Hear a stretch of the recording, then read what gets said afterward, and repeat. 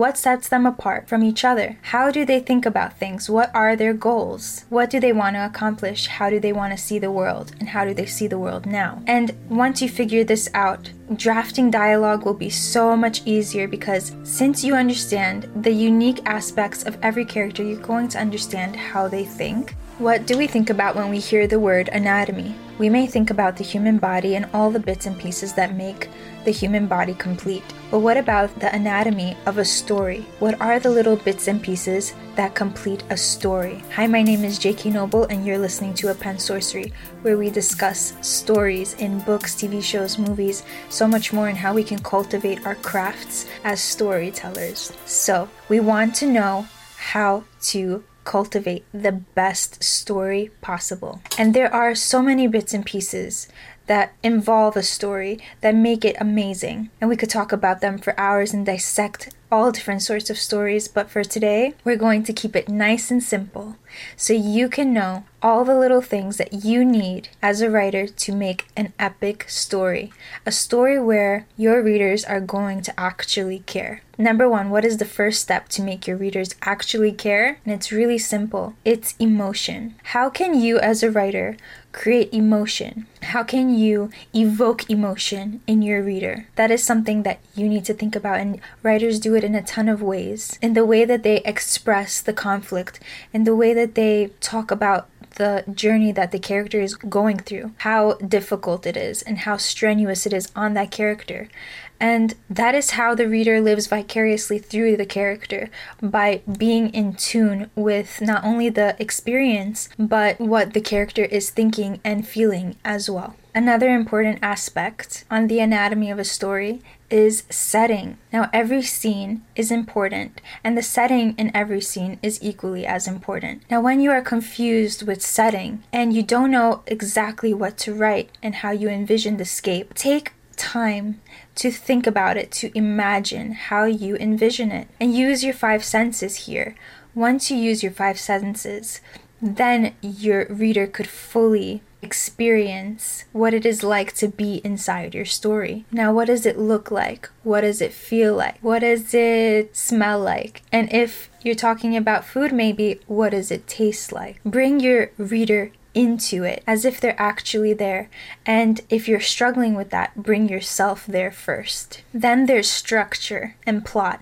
And the way that we could think about that in a very clear and easy way is just focusing on the beginning, the middle, and the end. So in the beginning, we meet our character, and they are called into action. They are met with a problem, and then in the middle, they have to address that problem, where the climax happens. And we see them shifting and learning and evolving because of the problem, and it is so important. Then in the end, when the problem is resolved, we discuss life after the problem. How has our character changed for the better, sometimes for the worse? But that is the plot structure. And plot structure would be nothing without your characters.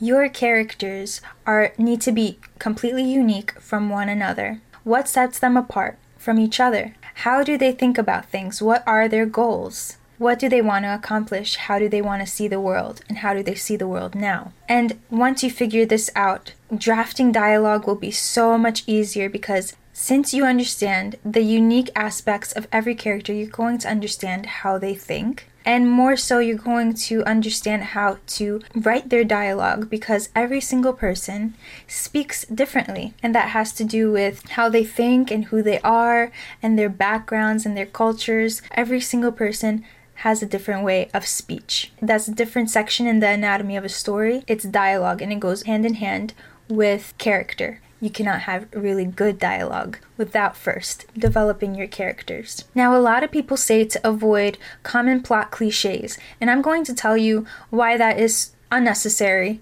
As a reader, I would prefer to read things that avoid the common cliche. However, that doesn't mean that there isn't a market for that. There is a huge market for cliche stories. For example, how many times have you watched a Cinderella remake?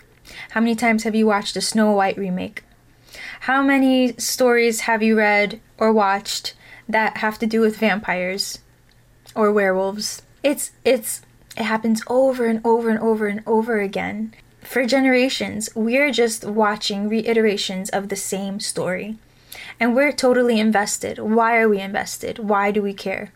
If it's exactly the same sort of thing over and over, ask yourselves why. Why do we continue to watch the same thing over and over? And it's a cliche. The girl gets the guy, damsel in distress, chosen one, all of these things, they're still very evident today. So the reason that cliches are very powerful is because they're familiar. You can be guaranteed an audience with a cliche. And why are so many cliche stories getting successful and popular? They take that story that we all know and love, and they change it in minor ways. They change it in minor ways and make it unique and set apart from one another. So in every iteration, it's Cinderella. However, sometimes it's Ella, sometimes it's Elle or something like that. Or sometimes it's set in the past, sometimes it's set in a modern day, sometimes there's magic, and sometimes it's in a realistic world without magic. And depending on the story, it's pretty much the same story as we know, but every single reiteration brings something new to the table. And that is how you can be successful with a cliche.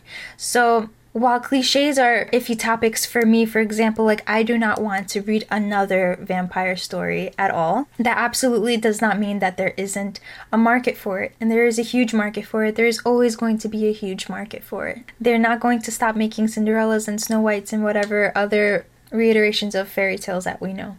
They're not going to stop writing about, vampires and werewolves. I don't think so. They're not going to stop writing about angels and demons in paranormal fantasy as well. They're not going to stop writing about chosen ones. They might have a different take upon it, but it's still going to be the same thing. And that is perfectly okay. Some artists and creators might want to be completely original, and some might not want that, and that's perfectly okay. So if you hear the fact that a lot of times in the literature world, they're going to direct you against the cliche, just understand that that's not true. You can be very cliche.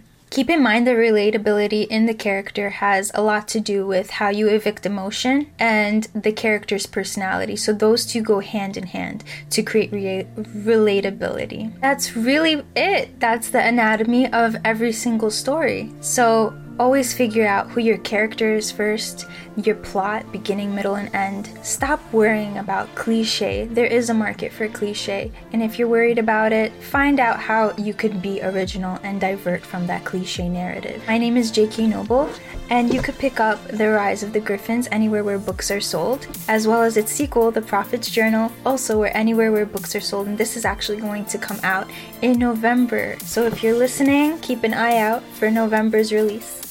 Thank you so much. You're listening to A Pen Sorcery, and I'll see you in the next episode. Bye.